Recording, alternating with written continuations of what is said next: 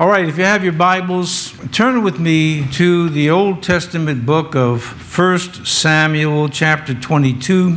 We're just going to read the first two verses, where the Bible says, David therefore departed thence and escaped to the cave Adullam.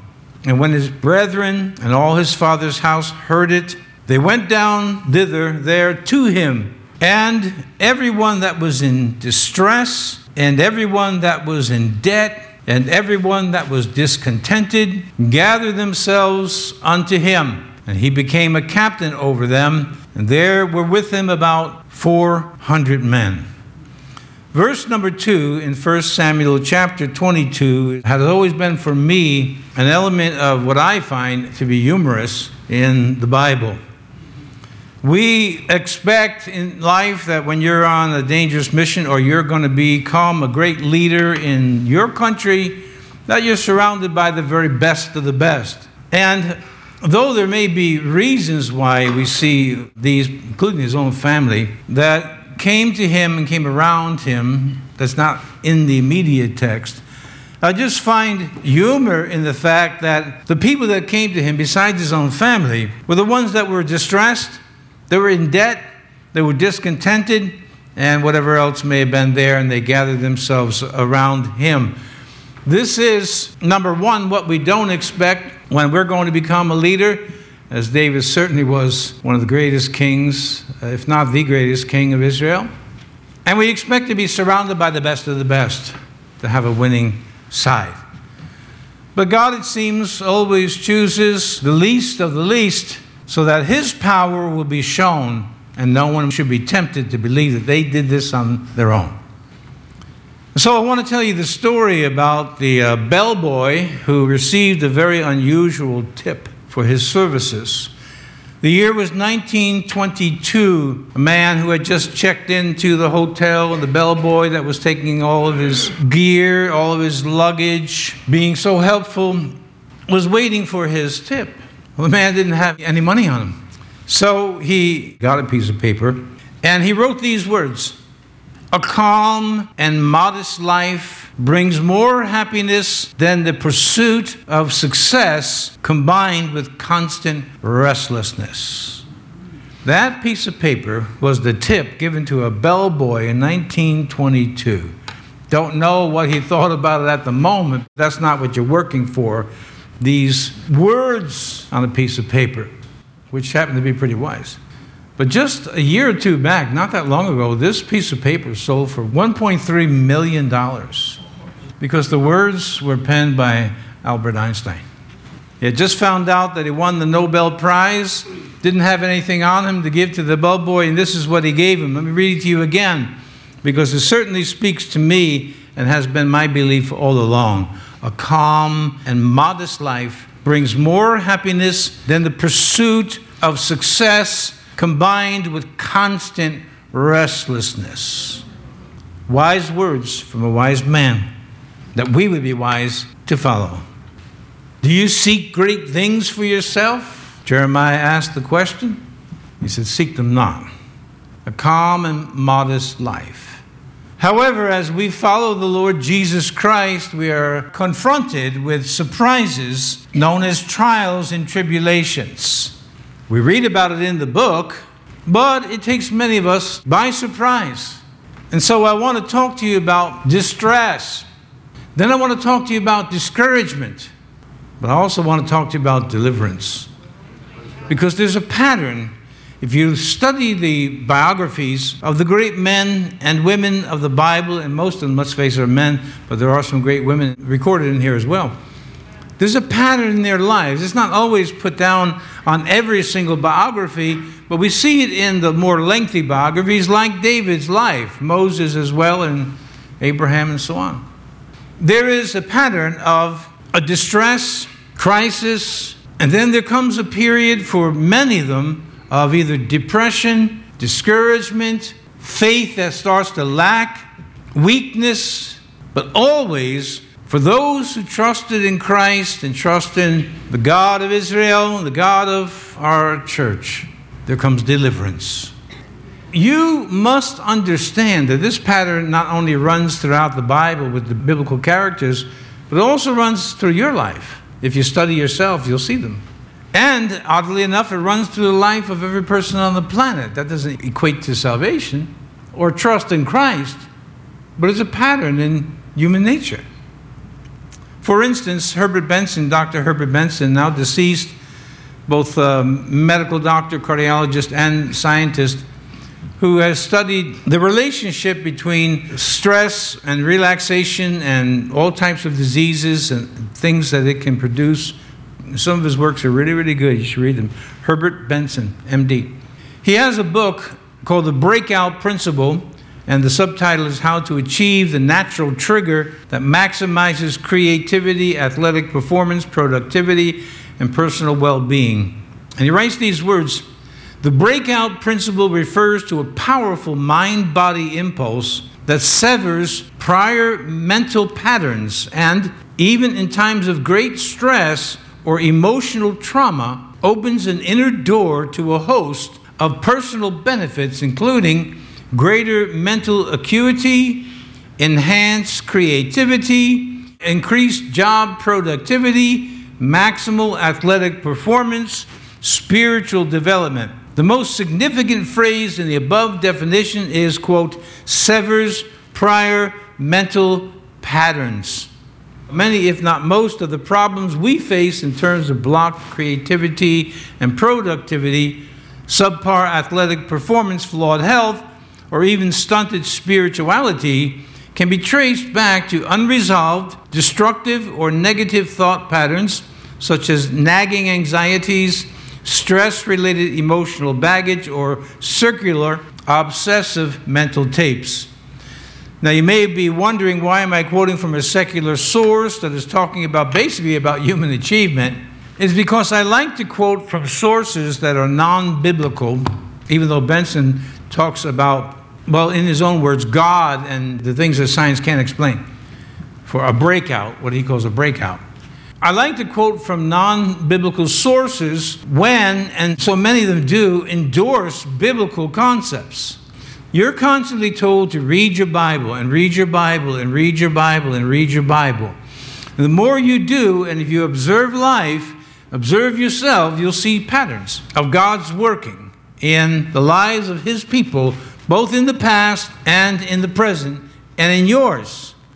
So for those of you today who may be in a position of distress, and I know there's some of you, if not many of you, or you're in a position of discouragement, and again, there'll be some of you, if not many of you, begin to set your sights on deliverance, because if science can say this is a phenomenon that they have proved in the laboratories at Harvard Medical School and Harvard University and other places, if it can happen in the normal course of life to people, how much more will it happen to those who trust in the Son of God? What is your expectation? You're distressed, or you've been distressed, you're discouraged, or you've been discouraged, or perhaps in the future you may become discouraged. But set your sights on deliverance, that this will turn for good as long as I keep my eyes on Jesus. And don't forget the things that He has said and done and promised. Standing on the promises, we just sang it, standing on the promises of God, because they're promises. I told you my father had things that he always stood on. Number one, that his word was his bond, and that he was a man of his word. And I always found my dad to be a man of his word. It's a shame that there aren't more like that today, but I have learned that, and I am a man of my word. For better or worse, what I say is what I mean. So we come to this pattern or phenomenon in human nature, in life in general. But specifically, I relate it to what we find in the biographies of the people in the Bible. And here we have David, who, again, as we know, is going to become, I said, he's no doubt the greatest king Israel has ever known. That would include his son Solomon. David had achieved what we'll just loosely call great success, prophesied on them, but achieved great success. But like you, did he ever expect it would come at such an expense of all the trials and all the things he would go through? And I don't know, because the Bible doesn't seem to say, but I don't know if any of these patriarchs of the Bible knew up front, the same as you and the same as me, that if we actually follow Jesus, the Jesus here that we find in the Bible, we're going to go through periods of distress. We're going to have moments of discouragement and or depression. But as we trust in Christ, they have a purpose. And that purpose is to make us stronger. What Herbert Benson calls a breakout experience, and he names many areas of life, is true. And I've mentioned this to you before, and I want to mention it again. Though we put our trust in Christ and can do all things through Christ, and in John 15 we read about Jesus saying, without me you can do nothing. It's referring to the spiritual life. But the fact of the matter is, people have accomplished some great things just on their own. Just on the innate gifts that God gives to people in general. And you say, well, how could you say that? Because Jesus said he causes his rain to fall on the just and on the unjust. His gifts and talents are the same, but they're not related to spirituality. I'm just simply saying that here's a scientist / medical doctor who is endorsing a pattern that we see in the Bible. And if you've not yet been in distress since you followed Christ, you will be. I'm saying that to you, not to be cruel, but to prepare you ahead of time so that you remember it's going to come. It has to come. Because we were taught to embrace the cross. And anything that you know, as I said earlier, or need to know, will know in the future about the cross, is not a pleasant experience.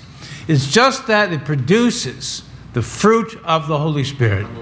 And peace, and joy, and love, and all of these things. And when you have it, you are very grateful. God has taken you through the tests, like I just read to you this letter here. It's designed for a purpose. It's designed to produce good fruit with good character. What we're after is to know God. Not just words from his book, but to know him. This is eternal life, Jesus said, that they might know you and your Son, whom thou hast sent. This is the purpose. That's why we're here. If I were to ask you today, do you know God? And so many of you here have been regulars for decades. Oh, yes, I know God. But let me further elaborate by saying, I'm not talking about simply knowing what the Bible says on certain passages and pages that you're familiar with. I mean, do you actually know the author? And how will you know that you know the author? Because there'll be an attending strength.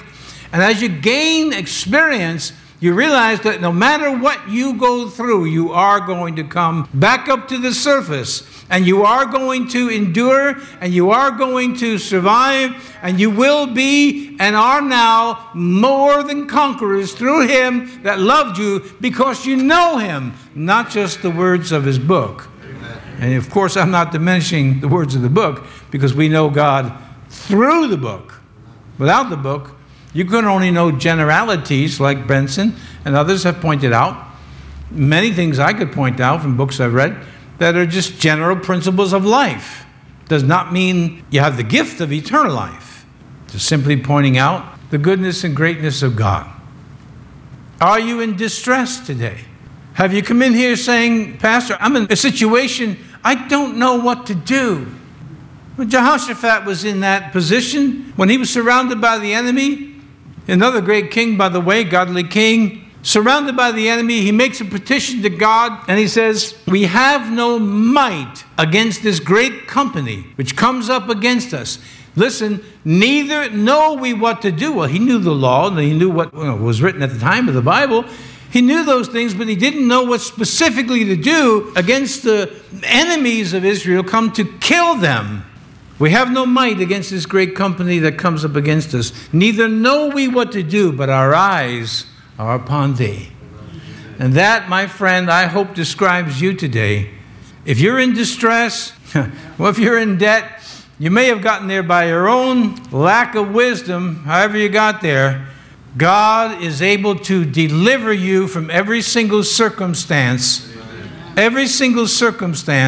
that you are in. I knew a man that was in great debt Years and years ago, a friend of mine, now gone home to be with the Lord, he was a vice president, Bank of New York, and fell into a depression, used his credit cards to make himself feel good by buying shoes and suits and sweaters and whatever else, and he racked up a tremendous amount of debt, and then on top of it all, he got let go from his position. He had no job.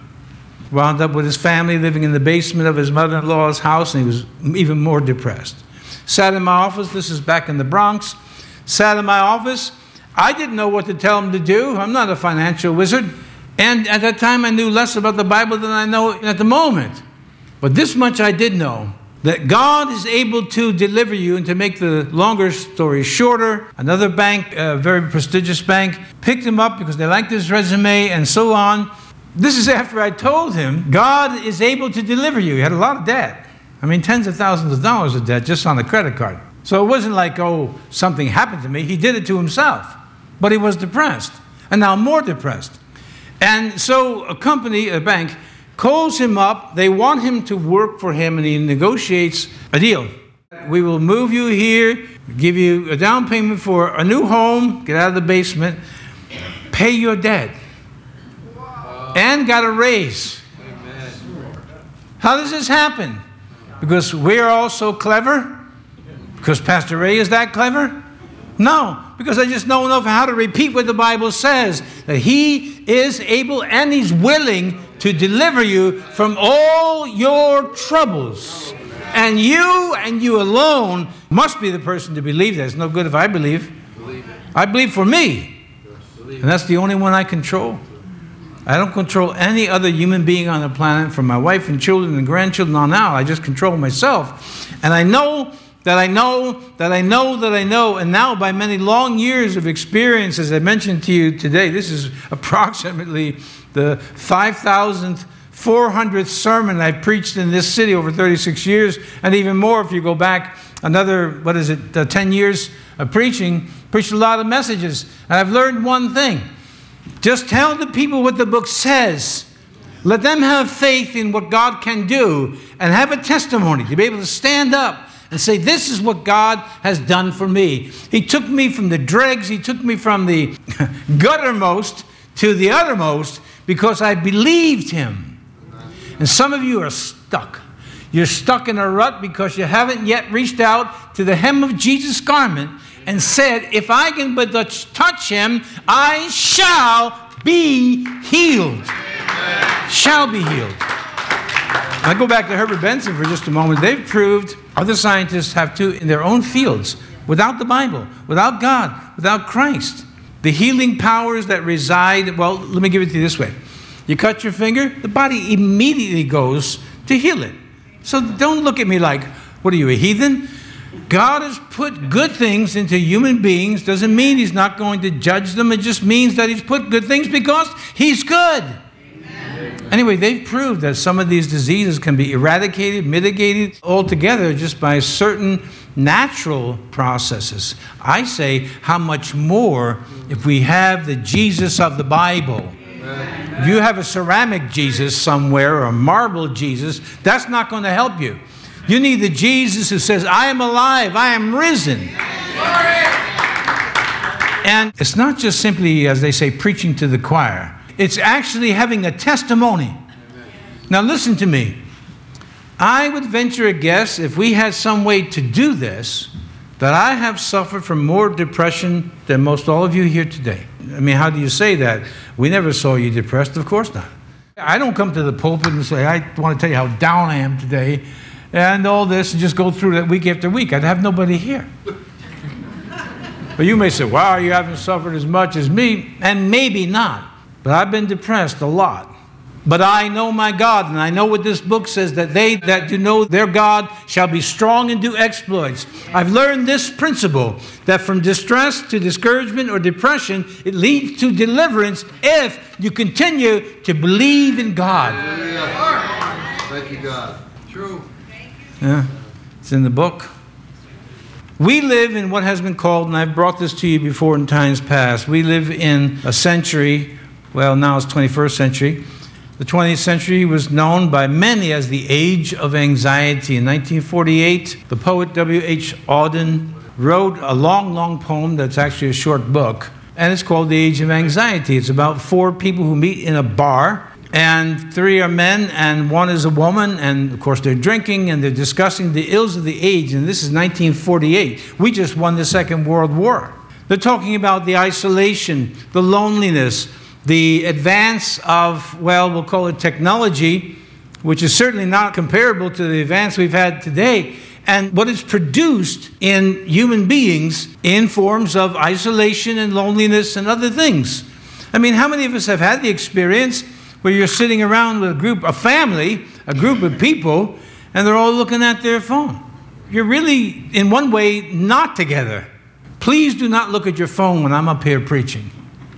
Now, I've seen it, and I just not called it out. But once we get into the shock program, then I'm going to call it out. Get off the phone. Put it away when you come into this sanctuary, unless you're a very important person that's on call. We recognize that. Shut off the mms, the buzzers, the bells, the birds. Shut it off and pay attention to the gospel of Jesus Christ. Because only Jesus, your cell phone's not going to deliver you. Jesus will. He will because he said so. And God is not a man that he should lie, nor the Son of Man that he should repent. He's God. Now the question is, do you believe it? I believe it, and I've seen it for 46 years. I've seen it again and again. This pattern in my own life. Stress comes into my life. Stress turns into distress, or it can. It doesn't have to, but it can. So we'll just simply stay with stress is introduced. You're under pressure. You're agitated, frustrated, fearful. And then you fall into a minor depression or time of discouragement. And you say like Jehoshaphat, I don't have any might for this. And I would imagine a great deal of you came in here today not having the strength to face what you're going to face tomorrow. I've been there thousands of times. Just didn't come to the pulpit and talk about it every 1,000 times.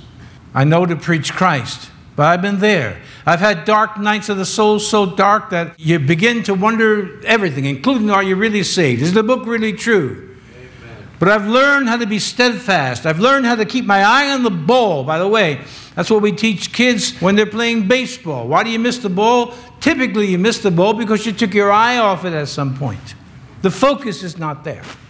And so we have these things, and you have these things, and basically everybody has these things. Now the question is, are you going to believe God in this season of your life? If you are in that category of distress, of stress, of discouragement, of depression, to believe God, this is not going to last forever. God will deliver me, and when I come forth, I will be stronger than I was when I went in. Amen. We shall see. Tough times is what makes us. You don't get by with a life of comfort and say, look at me, how strong I am. You've had it easy. Well, really, nobody has it easy, but some people think that we've had it easy. Well, that's okay for you to say, Pastor, because you've always had it easy. Are you kidding me? No one who follows Jesus has it, quote, easy, because he said it's a narrow way. The Apostle Peter, of course, the Holy Spirit writing through him, tells us, don't be, I'm paraphrasing, don't be shocked and surprised at the trials that has come to test your faith. It happens to every single man and woman of God, no exceptions. And you are not the exception. And you can't apply for an exemption, because you will be denied. I don't want trials and tribulations, just a blessing, denied. Because God has his ways, and on certain things he does not negotiate. This is one of them. And all that would live godly in Christ Jesus shall suffer persecution. We need to start calling it straight. Stop being, mamby-pambying everybody and pampering them. You come in the church and they hand you a latte. But you don't like lattes. No problem. We'll get you whatever you want. Whipped cream. Well, you're not getting that here. You want a latte? Go up the street. You want whipped cream? Go over to Price Chopper. Here you're going to get the gospel. And that will deliver you. Here you're going to get Jesus Christ risen, alive, and coming again. And by the way, don't you bring a latte in this sanctuary. This is the old school. It's so old, even the old school looks to us for advice. That's right. So Auden wrote this poem, and here's how it ended. So the 4 people in the bar, 3 men and 1 woman. 2 of the men disappear. Finally, the man winds up at the woman's apartment, but nothing works out, if you get the drift, because he's so drunk he just passes out. By the way, it had a great reception in 1948. That's 6 years before I was born, because the people could identify with it. They could identify with the pathos of the characters that Auden wrote about. The age of anxiety. Well, I don't know where we are now. We're even past that. In fact, no, I do know. We have now bordered into the age of psychosis. If you are having difficulty knowing if you were a boy, speak to me after the service. I have an anatomy, physiology book, a few of them, in my library, and I'll show you a picture and say, that's a boy, that's what you are. If you're a girl, well, we'll deal with that a little more delicately, but figure it out. Get yourself a book on anatomy and physiology and you'll figure it out. We're now into psychotic behavior, delusional behavior. It's delusional. Anyway, we went from anxiety to psychosis in just a century. So you're in distress today. What are you going to do about it? It's okay to explain your feelings to people. I think that that's a good thing, to explain that you're going through troubles and ask, like I read in the letter, can you continue to pray for me? If you ask me to pray for you, I pray for you. Actually pray for you. I get prayer requests frequently from strangers. I don't even know who they are. Just pray for them. God touch them, help them, strengthen them, heal them, and so on. But the question is, once again, so you're in distress today. You've been going through some hard times. You don't need a show of hands. I know some of your cases, and I know human nature, and I know statistics, and you're going through this distress, and you're in the age of psychosis, let alone the age of anxiety. What are you going to do? What will you do? Listen to these wise words. Again, I'm quoting from a secular source, Aeschylus, the Greek poet who pretty much founded the tragic plays and so forth that some poets in Greece are known for. And it's a very engaging statement. He wrote, even in our sleep, pain which cannot forget falls drop by drop upon the heart, until in our own despair, against our will, comes wisdom through the awful grace of God. And I want to let you know, when I used to preach in the prisons for 7 years, I was in prison ministry. I preached to both men and women, men's unit, women's unit. But typically with the men, I would just tell it like it is. This is one of the things I used to tell them. I said, I know that you don't cry in population because you can't. Prison, jail can be a dangerous place. But I said, you know and I know you cry when you're in your cell, when you're all alone. And man, you could hear a pin drop because they knew it was the truth. And it's true for you, some of you. It's been true for me. I don't display a lot of emotion except my passion for things, but the same for me. I cry when I'm alone. But I try to keep the grief pure. But the words of Aeschylus, even in our sleep, pain which cannot forget falls drop by drop upon the heart until in our own despair against our will comes wisdom through the awful grace of God. He's talking about the things that you go through. Well, I wouldn't use the word awful, and the writers of the Bible wouldn't use the word awful. He was a 6th century poet before the birth of Christ. But you get the gist that there's some things we cannot forget, the pain that people have caused us, that life has caused us, and it drops like a bleeding heart upon our own minds so that we cannot forget these things. But now, not the awful grace of God, but the grace of God reminds us that all things are working together for good to them that love God, and there will be a deliverance. And I'll go further and say this, ultimately there'll be a deliverance, but there's a verse that we read from David where he says, I would have fainted if I didn't believe I would see the goodness of the Lord in the land of the living. When we get to heaven, as much as I know about heaven, there'll be no pain, no jails, none of these things. So we won't need as much, at least there, as we need right now. We need to believe that we will see God's deliverance in this world, come back to the sanctuary with a testimony. To be able to tell people, God is good on paper, but He's good in life, and I know it because I've seen it again and again and again and again. But when discouragement comes in, it can be an awful thing because that is the make or break point. Discouragement, easy to define, it's the lack of courage. You've been trying and trying and trying and trying and trying, and it has not worked out, not your way. There's a missionary told a story that I think would open a window on this.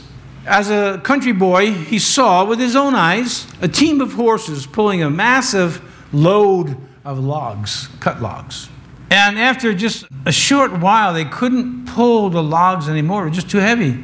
So the farmer just took some logs off. They couldn't pull that. Took some more logs off. They couldn't pull that. More logs until there was nothing on the wagon, and the horses couldn't pull it. But better said, they wouldn't pull it because they became so discouraged that it got into their minds that there's no way we can lift this load, even though now there was nothing behind them. That's what discouragement does. There's a fable told about Satan. He was selling all the tools that he uses to deceive and to seduce and to take down the Christian. Some he was selling very, very cheap. Some a little bit more expensive. And as the story goes, people were buying them. But then someone came upon one of his tools and he says, oh, no, I don't sell that one. That's not for sale. That's discouragement. And when I use that tool and get into the minds of men and women, it is the most effective tool that I have. That's not for sale. Discouragement can put you in a place where you stand up and you say, I quit. I will not go any further. This is John chapter 6. I told you, a great memory aid. John 6:6. When Jesus said, unless a man eat my flesh and drink my blood, he has no part of me. And all this, it says, and then the disciples, not the apostles, but then his disciples walked with him no more. They said, Lord, this is a hard saying. That was it. That was the final straw that broke that camel's back, where they said, we've had enough of this teaching. Give us the latte and the whipped cream. That's what we want. Jesus never gave them a latte and whipped cream and whatever else is being produced today as revival or evangelism. He turned to the apostles. He says, you want to go? So unusual. God allows you to make up your mind. That's called free will. Well, we know Peter's response. He's the first one to speak almost always. He said, where can we go? You have the words of eternal life. When Dale Carnegie wrote his book, How to Win Friends and Influence People, none of this was in it. Tell them about the cross. Tell them that this is going to be a difficult trial, like the letter I read to you. Tell them this isn't going to be easy. No one wants to hear that. I don't want to hear that. You don't want to hear that. But that's the truth. That's the truth, my friend. If you're going to stand in Ephesians 6, and having done all to stand, you have to stand and withstand the trials, the stress, the distress, and what attends it often, not always, but often, the discouragement or the depression. Amen. You want to lock yourself in a room and turn out the lights, crawl up in the fetal position, and just stay there where you feel safe.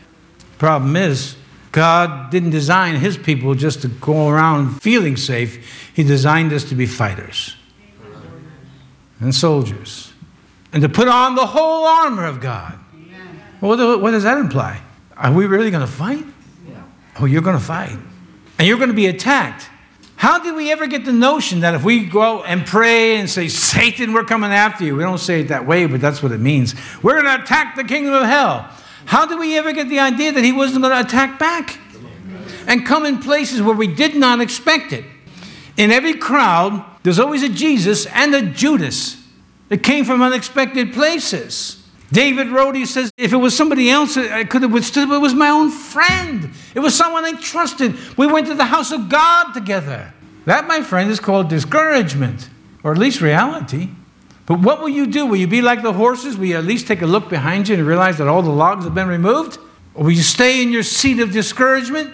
Or will you rise up and say, I am more than a conqueror because he said so, and trust his word, though you feel nothing, or worse, you still feel depressed and down and discouraged and defeated, and say that I will lay my claim on the word of God. Hallelujah. Because feelings come and feelings go, and feelings are deceiving. I'll place my faith on the word of God. None else is worth believing. It's the words of Martin Luther. Feelings come and go. Sensations in your body, they rise and they fall. Study your body.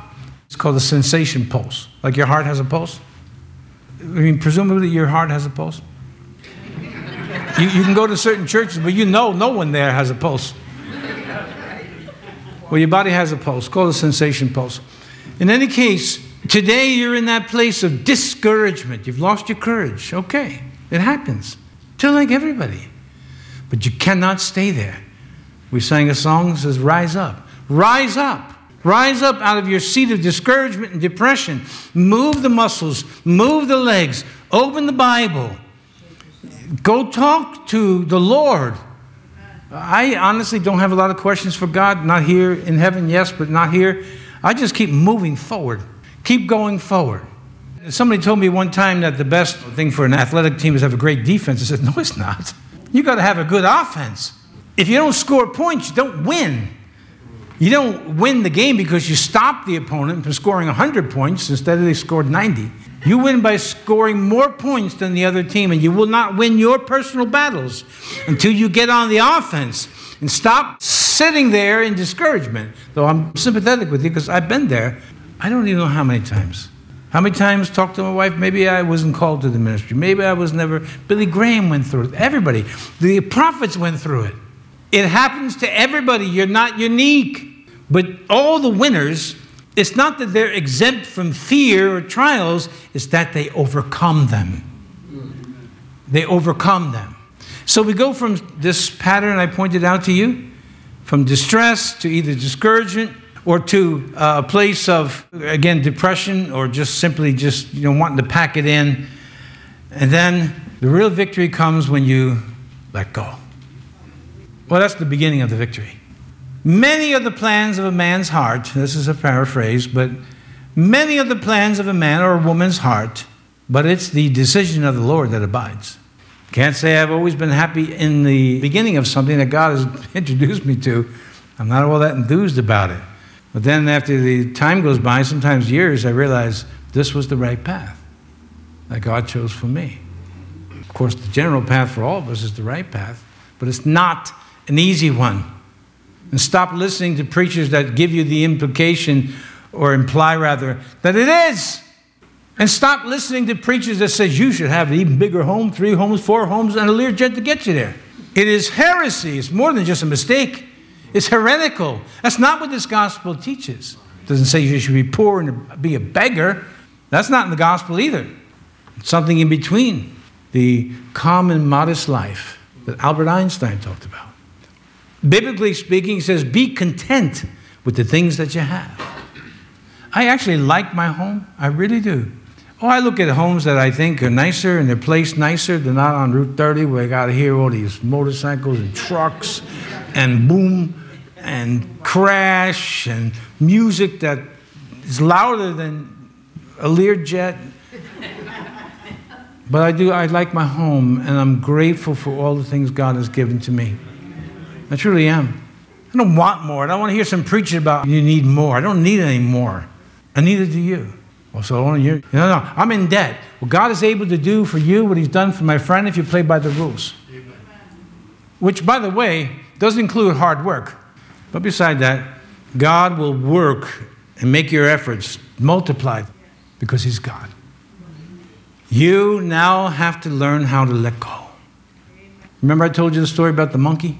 He sees the apple inside of a jar. He wants the apple. Puts his hand in the jar, grabs the apple. Now he can't get his hand down. What's the solution? If he lets go of the apple, he's free, but he don't have the apple. Puts his hand back in the jar and he grabs the apple. He's got the apple, but he can't get free. You ought to be glad, I know that I am, you never got certain things that you asked for from God. Because he says, you're going to grab an apple, but you're going to be in bondage. Could be anything. Could be anything at all. Well, one solution, we just smash the jar, but that's not on God's program. You let go. And to finish the story in my own way, all of a sudden you realize that right over there, God has put an apple tree. Amen. An apple tree. Now you don't have to be in bondage to all the reports of men. And I tell you, and I mean this sincerely, people I know who once served the Lord that now go around, the Bible is in their home or their hands somewhere, And maybe they don't know it, and maybe they do and they won't admit it because they don't have the humility to realize you're off the path. You're not on this path anymore. I find such empathy. I feel such compassion and pity that they're missing out with the book in their hands of all these exceeding great and precious promises. I talk to you a lot about fear. That's a big subject for me, as you know, on my show, The Oasis, because so many people suffer from it. I mean, when are you going to get tired of being the cowardly lion in The Wizard of Oz? He's scared of his tail, literally. He's scared of everything that jumps at him. They always got to calm him down until, he magically gets the badge of courage. Well, Christ gives you deliverance from these things. You're going to be tempted with them. Yes, we all are. But we overcome by the blood of the Lamb and the word of our testimony by this book. Now it's time to let go.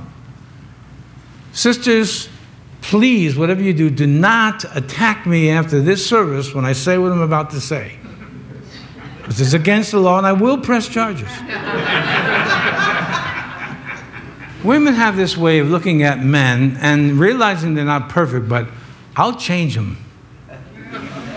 Then they're in an office like mine crying because so-and-so is just not what he ought to be and all of this here. Well, it was, let's say, a mistake to look at the imperfect man and think, I'll marry him. And those bad faults, they're going to change. Now you're in constant fights or whatever. Now he's in a position that he's just not going to move, and then you go back and forth. Let's look at it the other way. So a man sees a woman and she's beautiful, but he don't know what's inside. He doesn't realize what he's getting into. Oh, and children. Oh, they're a blessing when they first come out. Oh, that's so cute. Oh, look, the baby. At 16, you're screaming at them, where are you going? It's none of your business where I'm going. And on and on. But you forget that that's not, God is so wise. He says, hey, come together, have a baby. I mean, he has to have a sense of humor. Because even the Bible doesn't provide us with all the things that we face in raising children. And tragedies happen to people, but they don't happen to me, not to my family. I got the Bible. You got the Bible? Read it again. Samuel's sons were so degenerate, so profligate, that they couldn't be appointed to be anything, so they had they wanted a king, give them a king. God said, good. They're not rejecting you, Samuel. They're rejecting me. We have Eli. We have all these people that didn't have perfect children. Why? Because they make up their own minds. And you, my friend, who are married to a sinner. Saved by grace, but a sinner who has flaws. It's time to let go and pray. I mean, why worry when you can pray? And let go. Because according to Herbert Benson and others, you're going to have, that's just from a human standpoint, not a divine, a breakthrough when you let go of it. You walk away from it. Have you ever had that happen to you? You're so frustrated with something, I'm done with this, I don't know. And then you're taking a shower, and it's all of a sudden, hey, and the idea just comes to you. That's not even supernatural. That's just how things work ordinarily. My father used to be able to figure things out, or things came to him when he was sleeping. All of a sudden, the solution, it's happened to you. You're laying on your bed.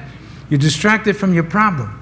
And there's physiological reasons for that, but I'm not talking about just physiology. I'm talking about God, who is ever on the throne. He never moves. He's watching everything all the time. All the time. You're distressed. He's not. You're discouraged. He's not. And he does not need to be delivered. You do. Amen. It's time to let go. This is a difficult thing. It's not easy.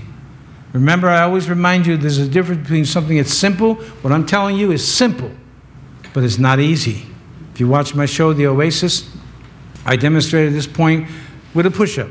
Here you are in a plank position, and your feet are together. Your head is out just a few feet ahead of you. You come down, chest touches the floor. You push back up, push-up. Simple. I've known some who couldn't do one. And then you do 2 and 3.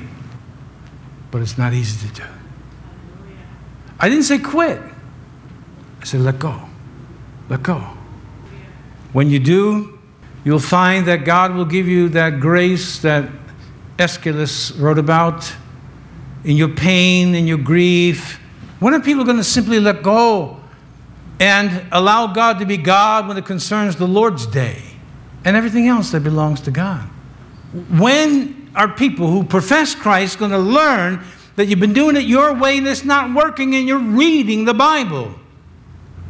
Well, I don't know the answer to that, but I just know for me, this book has never failed because God wrote it. As long as I apply it. And at times, I have to let go. Bringing us here 18 years ago, which we're going to celebrate soon, I had to let go of everything else. I had to let go of 18 years worth of work because of the treachery that was going on inside my own church with some of my own close friends. I came here, and I go through this with you once in a while, and the ceiling is drippy and leaking, and we have no chairs and all of that. And I told you 18 years ago, this one thing, for those of you who are here, I said, as long as we have this Bible, we're going to be all right. And we paid off the mortgage in just a couple of years, 3 years, whatever it was. We got chairs, and we have all the accoutrements except lattes. New ceiling, new roof, all these things, because God is good. And He never changes. When are you going to let go so God can step in? See, the more you're holding on to the apple in the jar, God is saying, fine. You want to do it your way? He allows you to do it your way. Now, don't answer me yes or no, but are you happy yet? You got the apple. I got the apple. You got your hand stuck in a jar. You don't have an apple. You got nothing. You're trapped. You're in bondage, and you won't let go. And, you failed to see that right over here, because you never saw it. It was an apple tree. That's God. He owns the cattle on 1,000 hills. Every river and stream and everything in the universe belongs to God. And it says it's His pleasure to give us the kingdom freely. Freely. Let me read a few verses before I finish on deliverance. Listen, Psalm 50, verse 15. And call upon me in the day of trouble, and I will deliver thee, and thou shalt glorify me. 2 Chronicles 33, 12 and 13. And when he was in affliction, he besought the Lord his God, and humbled himself greatly before the God of his fathers, and prayed unto him, and he was entreated of him, and heard his supplication, and brought him again to Jerusalem into his kingdom. Then Manasseh knew that the Lord, He was God. That's a good verse. Look it up. 2 Chronicles 33, 13. Then he knew that this is real. If you're a theoretical Christian, you don't know that this is real. But if you've tried God over and over and over again, and God never has failed you, and I'm getting close to 50 years in ministry. A couple of years, I'll be 50 years in ministry. God has never failed, and guess what? That teaches me. He never will. Amen. As long as I play by the rules, the principles, the laws, the belief, and all that, He never will. Then Manasseh knew that the Lord, He was God. Psalm 91:15. He shall call upon me, and I will answer him. I will be with him in trouble. I will deliver him and honor him. Job 22:27. He had a lot of problems. Thou shalt make thy prayer unto him, and he shall hear thee, and thou shalt pay thy vows, meaning God would deliver you. Psalm 7:7, verse 2, in the day of my trouble I sought the Lord. My soul ran in the night and ceased not. My soul refused to be comforted, but God delivers him. Psalm 91:15, he shall call upon me, and I will answer him. I will be with him in trouble. I will deliver him and honor him. You in trouble today? Mm-hmm. He will hear you. Psalm 107, verse 6 and 7, 8, 9, 10, 11, 12, 13, and then verse 19, and I'll finish. 107:6, Psalms. Then they cried to the Lord in their troubles, and He delivered them out of their distresses, and led them forth by the right way, that they might go to His city of habitation. 107:8, oh, that men would praise the Lord for His goodness and for His wonderful works to the children of men. Verse 9, 10, 11, 12, 13, and then verse 19. He satisfies the longing soul and fills the hungry soul with goodness, such as sit in darkness and in the shadow of death, being bound in affliction and iron, because they rebelled against the words of God and condemned the counsel of the Most High. Therefore He brought down their heart with labor. They fell down, and there was none to help. Then they cried unto the Lord in their trouble, and He saved them out of their distresses. Then they cry unto the Lord in their trouble, and He saveth them out of their distresses. Then they cry unto the Lord in their trouble, and He bringeth them out of their distresses. It has a purpose, my friends, and there's a pattern. At what level you are, I can't say. But God will deliver you if you keep your eyes on Him and trust Him. Play the man if you are a man. And play the woman of God if you are a woman. Stand your ground in the Lord and refuse to move. And watch the deliverance of the Lord. That's the instructions given to Moses. Red Sea's in front of him. Can't go that way. Armies of Pharaoh behind him. Can't go that way. And the people are all yelling at Moses, you did this, you listened to this, it's your fault, you're the pastor. And he didn't know what to do. And God said, stand still and see the salvation of the Lord. You know our country is in a mess, a real mess. But if we will be the real deal, and people around the country and around the world will also be the real deal, we cry out to the Lord, God will hear us in our distress and deliver us nationally. But we must play by the rules. We must be in this book and be the real deal. My question now is this: are you going to have a breakdown or a breakthrough? That decision is up to you. I've made my decision. I've watched people have a breakdown, nervous breakdown. It's not pretty. It's not pretty to see some have a break with reality, a psychotic break. It's not pretty. But man, you and I, we're able to go to God and say, no, I'm going to touch the hem of your garment. And if I can touch the hem of your garment, I will be healed.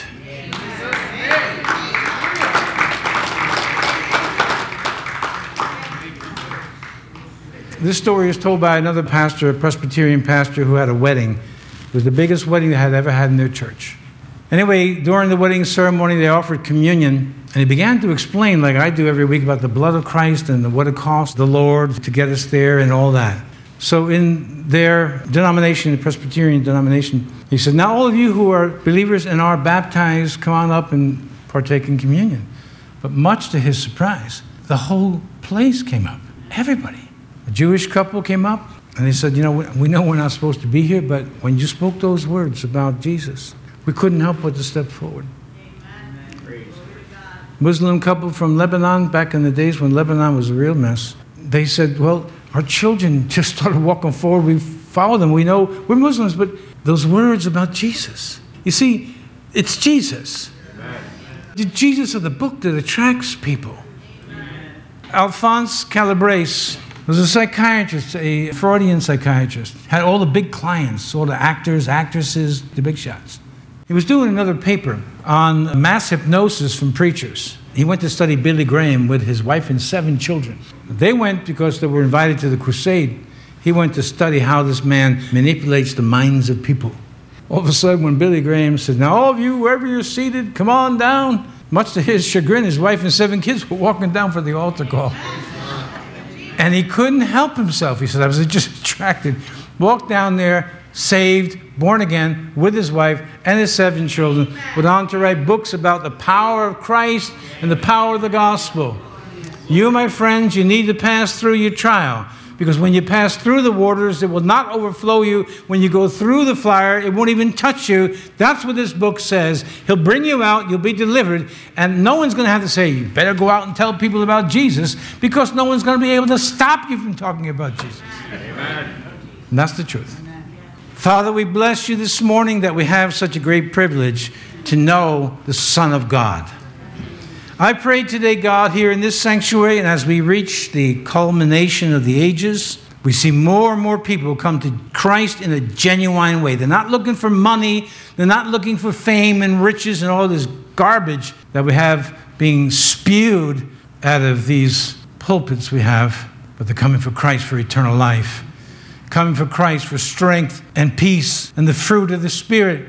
God, we pray that you would touch and continue to pour out your Spirit upon all of us as we go through our distresses and discouragements and depressions, to come out with deliverance and be able to say, I sought the Lord and he heard me and delivered me from all my fears. We bless you and praise you this morning for all these things. Well, our heads are bowed and our eyes are closed. Just quickly, I said earlier during the message, and I said this in prayer before I come out here. I said, God, touch the people's hearts. I always pray this prayer because I said, only you know who really believes. I don't know. I can make an educated guess, but this is between you and God. Today, do you really know Jesus? Well, open the door and invite him in. Just, Jesus, come into my heart. Be my Lord and my Savior. Not just Pastor Barnett's, my Lord, my Savior. And watch what happens. It's the power of God. It's the work of God. you need to be rededicated to the Lord, this is the time to do it. Say, Lord, I'm like Peter. I'm a bit behind here because of my discouragement, but I'm going to walk with you side by side. All this week, remember to love God with all of your heart, all of your mind, all of your soul, all that you have. Amen. And don't forget to love one another. Don't skip that part, because Jesus said to the Pharisee, he knew what the two great commandments were. He says, you're very close to the kingdom. You can be close and not get in. You want to be in. We bless you, Father, and thank you for all these good things and for this day that you have made, that we can rest in you and be reminded and be exhorted and be taught and hopefully be encouraged. I give you all the praise and glory this morning, Father, in Jesus' mighty name. Can you all say amen? Amen.